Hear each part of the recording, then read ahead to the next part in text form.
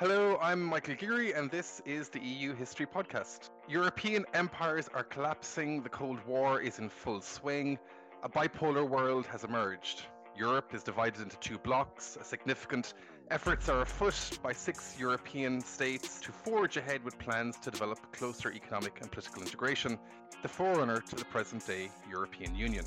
The 1950s is our starting point for this episode of the EU History Podcast, as we dive into the fascinating world of French imperial decline, Algeria's search for independence, and an answer to the rather controversial question raised by my guest today of whether Algeria, and not Britain, was the first country to leave the European Union.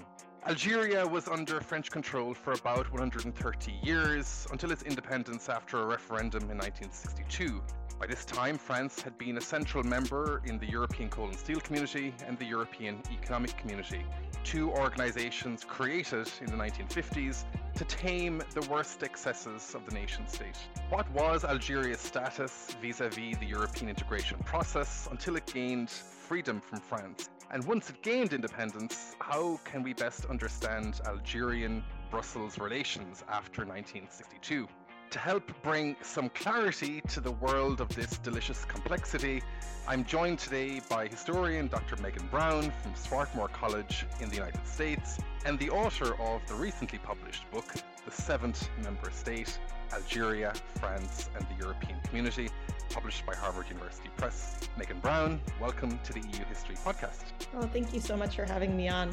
Let's start with how you ended up researching Algeria, France, and the integration world of the 1950s. Yeah, so this book was based on my dissertation project, although it certainly looks quite different than that. But when I set out to conduct early archival research for my dissertation, I was actually really interested in Algeria's settler community.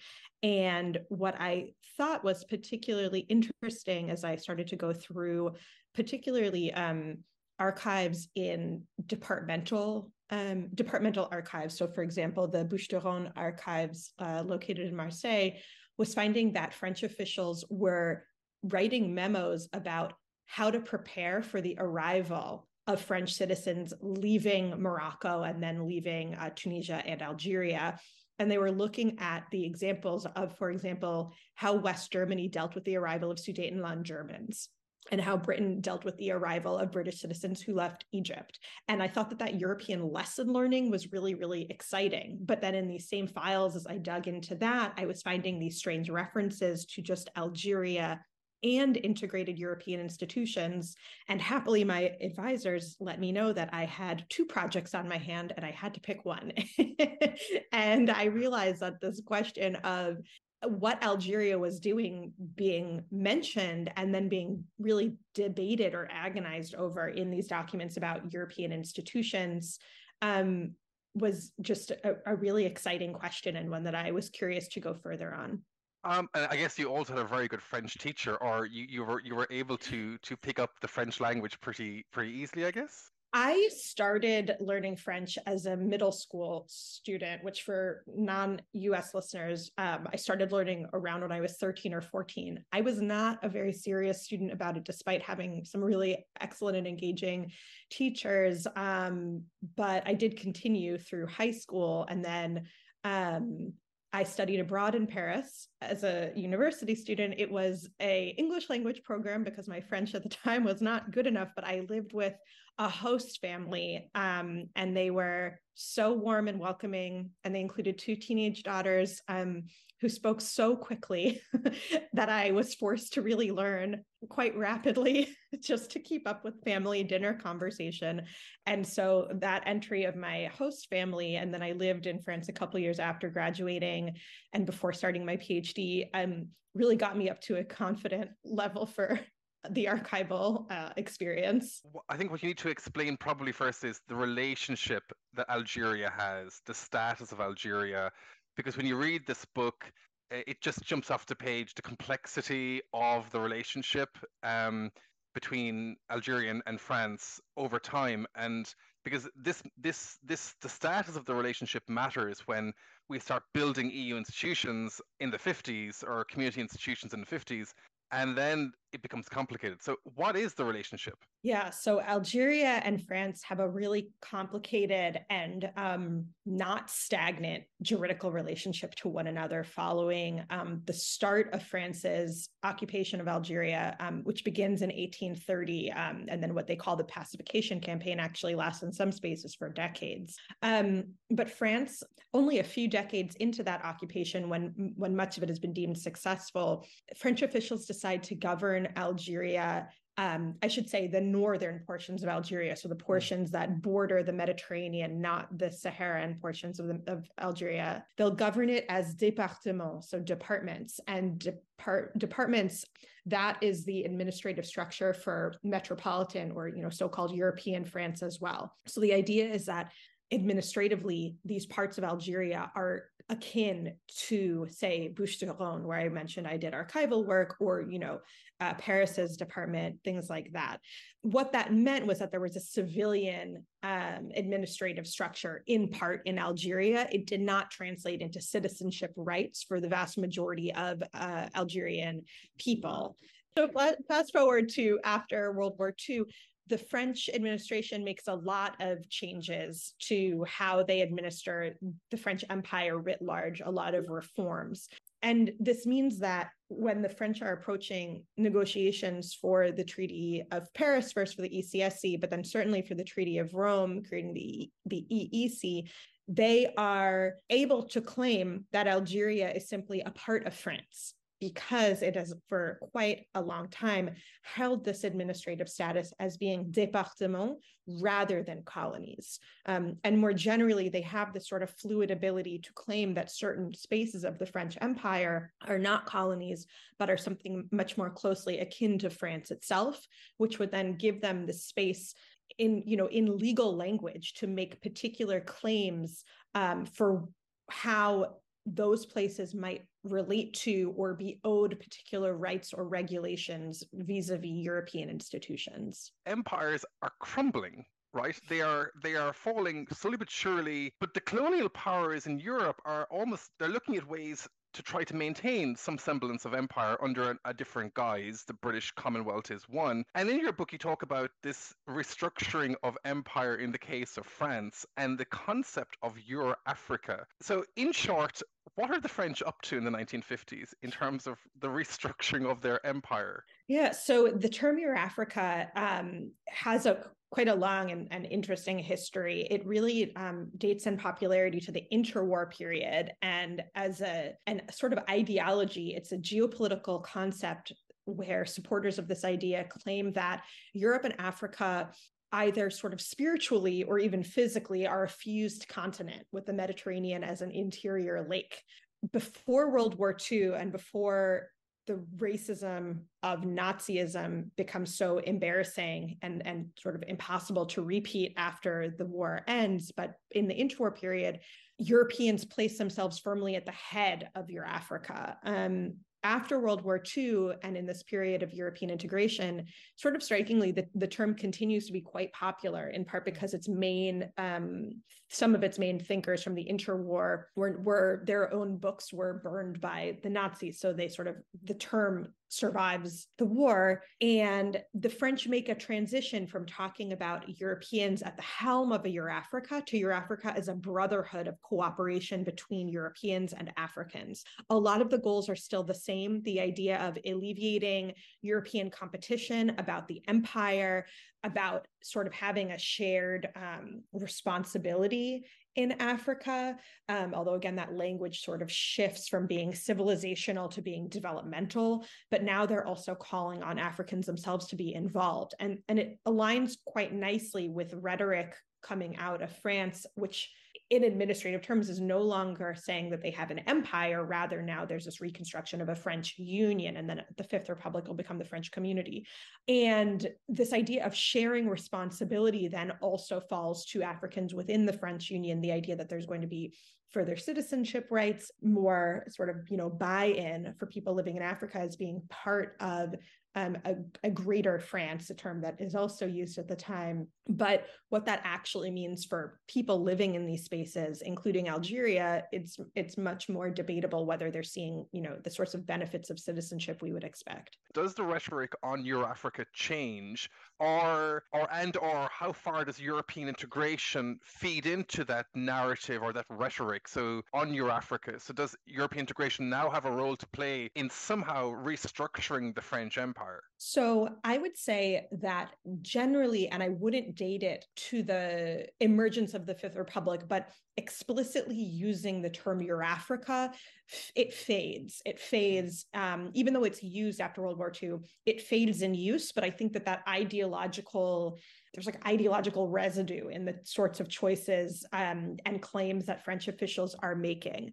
I think, and I mean, I'm not sure that I'm so loud about it in the book, but I think that something important that I found in the archives is that although the Fourth and Fifth Republic are very different, and the people, at the helm are very different when we're looking at France, I see a lot of continuity between the Fourth and the Fifth Republic when looking at, in particular, how French officials are approaching what to do about empire in the context of the EEC. There's really valuable work by Véronique Dimier that I think helps to explain this, because she writes about a recycling of bureaucrats who had posts in the French Empire and other Europeans as well in their own colonial administrations, and then they transfer to Brussels. So I think that although elected officials look quite different, and the men, and it's really is men in the case of France that they're surrounding themselves with, are different,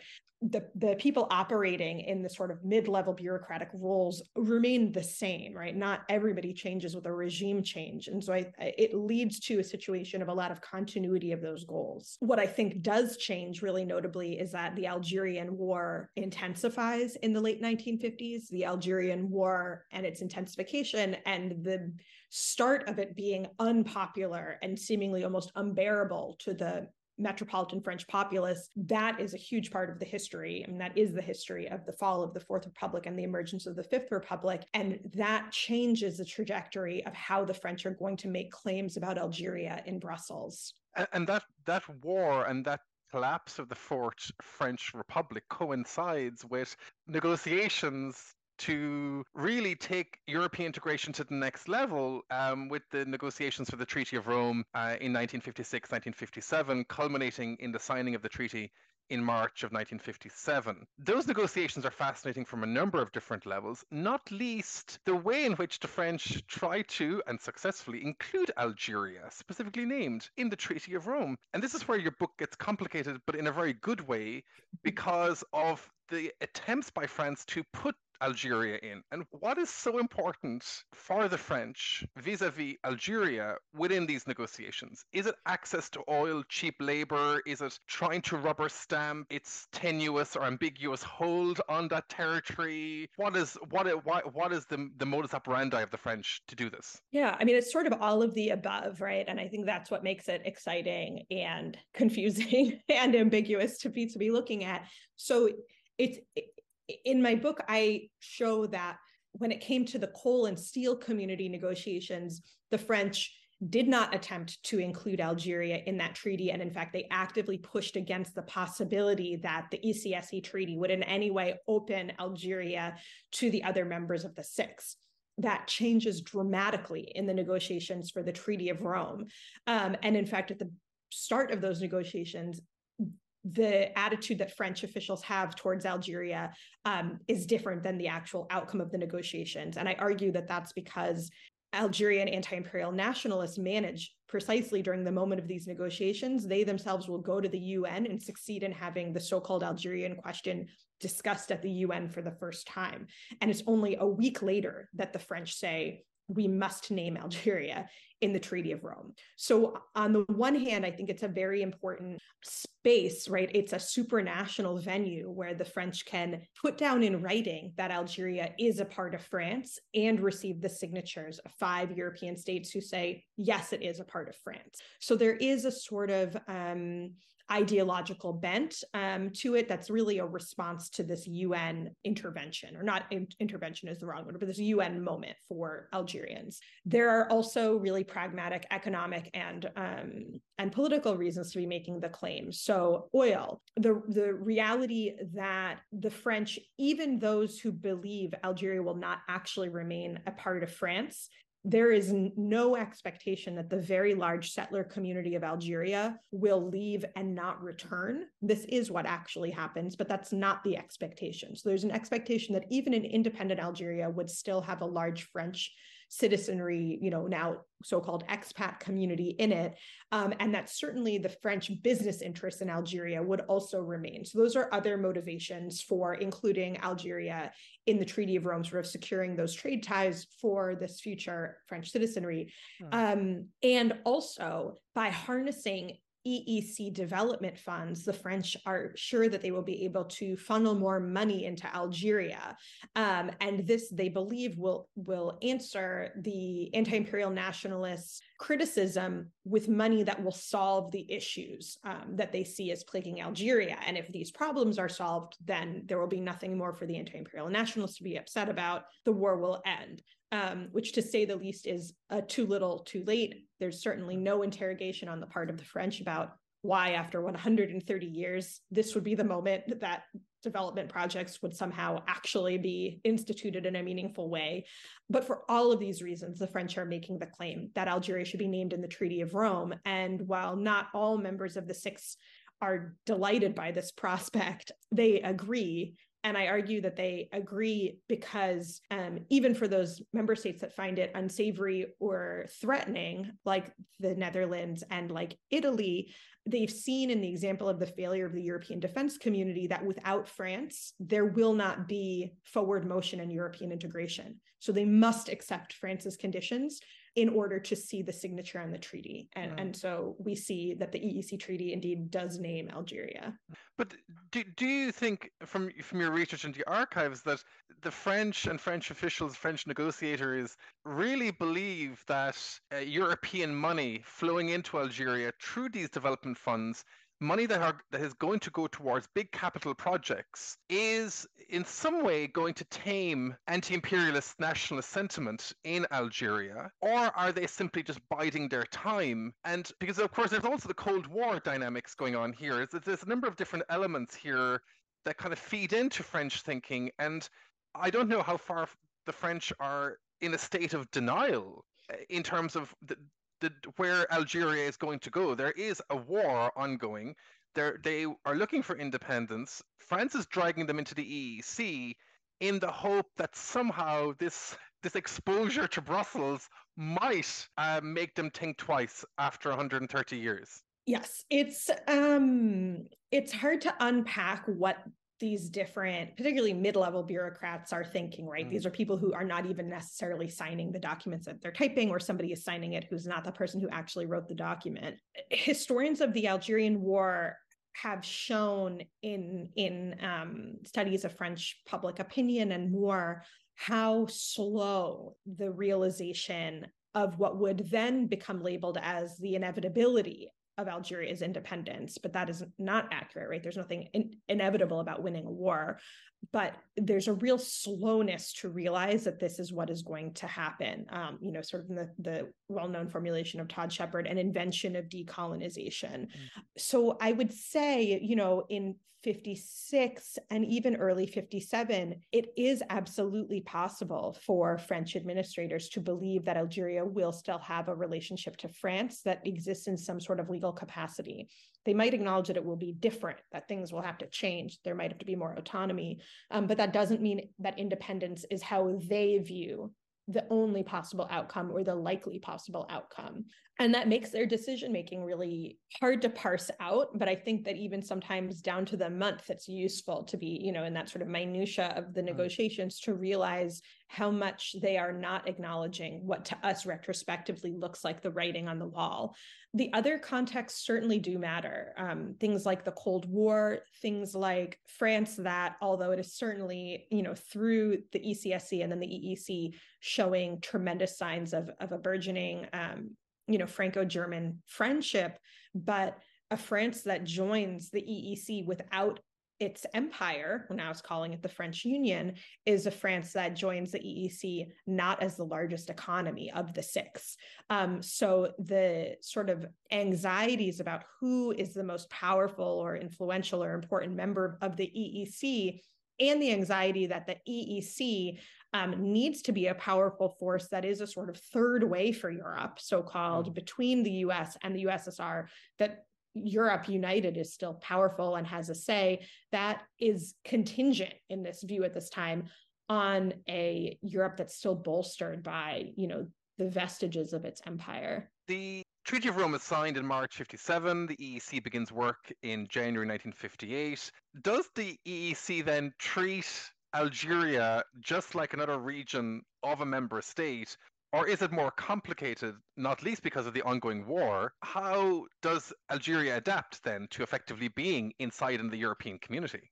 So, I think people who are listening who work on European institutions, this will be very familiar, but there are major policies of delay built into the treaty, and not just related to Algeria, but it happens that a lot of the delay period for Algeria is meant to be to end in 1962, which incidentally is the year that Algeria wins its independence. So in some ways, this very striking period of, we could say 57 when the treaty is signed, or 58 when it comes into effect, until Algeria's independence in July of 62, that's the period when Europeans are actually charged with figuring out what it will look like, right? That the naming is one thing, but the actual execution, that's left to be figured out after the treaty is signed.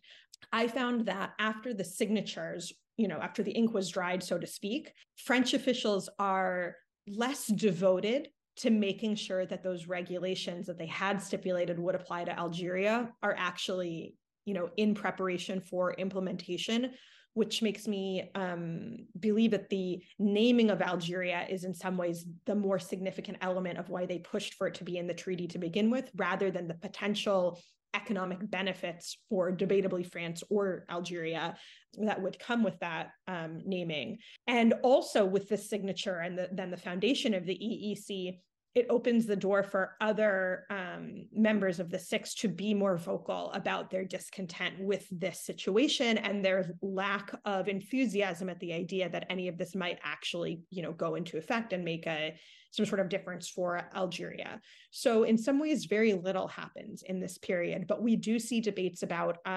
how tariffs and customs will be, favorable for Algeria. There are certainly discussions about what state will owe social security or family allocations to an Algerian worker who leaves Algerian soil and goes to work somewhere in the six that is not France. But the French try to dismiss these, and they're not hypotheticals, but they treat them as hypotheticals because they claim that, most Algerian men will still seek out employment in France and not in the other members of the six. So that period of 58 to 62 is a period where it's not totally clear what the outcome actually was. There's discussion, and there's also kind of ignoring the reality of the treaty in that time. And then, of course, as you say, we get to July 1962, and then, of course, there's the independence referendum. But that's not the end of the story, right? That's not the end of the story in terms of Algeria's complicated, ambiguous relationship with Brussels, with the Treaty of Rome, and with its rights and obligations under that treaty, despite it having won independence. Yes. So in July of 62, Algerians celebrate their independence. And, one might expect that would be the end of the story. But of course, there is this actual treaty naming Algeria explicitly as being, within the geographic reach of the EEC. So in December of that same year, Algeria's first president, Ahmed Ben Bella, writes essentially a telegram to Brussels saying, hey, I'm going to be sending a negotiator to Brussels to sort out what Algeria's relationship to the EEC is, given that we are named in the treaty. And I had to cut this from the book because I think only I found this to be so fantastic, but I had a very long section detailing how much debate went back and forth between the six about just literally how to reply to that telegram. And it wasn't, let's think of a policy. It was like, should we send him an acknowledgement of receipt? Like, thank you, we got your telegram. Should we have any other information in that? Thank you, we got the telegram letter, and on and on. And I think, diplomatic archives can be really dry, but this was a moment where I could just envision everybody in the room squirming uncomfortably, letting their cigarette ash out a little too far because they're distracted by how, awkward they feel the situation is. The anxiety is really palpable, but it signals that Algerian officials are well aware that they have this tool at their disposal. They don't quite know what they can do with it. They have this tool at their disposal to make claims in Brussels that other newly independent states might not be able to make. And it shows in a way that although they've just fought this 8-year war and have had many other things on their mind, they're also, they have been well aware of the sort of diplomatic wrangling that the French have been doing, supposedly on their behalf, but clearly not. And now these Algerian officials are ready to take that same treaty language and use it now, they hope, to the benefit of independent Algeria. But it doesn't necessarily work like that, because domestic developments in Algeria, of course, throw a spanner in the works, right? So what I find very striking is that to Algerian officials, the EEC treaty is one of many possible avenues of international relations that they can pursue after independence. So they are never only in Brussels, only hoping to have a relationship with the EEC. They're forming bilateral relationships with some members of the EEC. And we can see this in the reality that, in a way that is probably against EEC regulation, well before the 76 treaty that I write about, that effectively does end that, we might say special relationship or potential special relationship between the EEC and Algeria. The Dutch are already applying tariff rates to Algeria that reflected as being like a third state, is the term, a third state like any other, while as West Germany is still offering tariffs that are much more preferential and in line with what the treaty language might suggest would be the obligation of the six to enact in Algeria. Algerians, for their part, they're exploring all sorts of other relationships. There's if we're thinking about independent Algeria, we have the history of the relationship and diplomacy just between North African states, particularly the Maghreb. We have the history of non-alignment and so much more. I found it really, kind of exciting in the archives to locate it. And I know that historians of Algeria would find this to be obvious, but to me, it was really fascinating, making a lot of trade agreements with, say, Bulgaria, or, looking to particular countries that are within the Warsaw Pact as well. So they're working on these different configurations. And at the same time, Algerian officials are dealing with a decimated economy and, a country that, physically and psychologically is rebuilding after an incredibly devastating war. And so the EEC offers the promise potentially of money, still development aid, but it's not the only outlet that they are seeking. By the time we get to the mid-1970s, where there is this agreement negotiated between Algeria and the EEC, which kind of, creates kind of a formal relationship.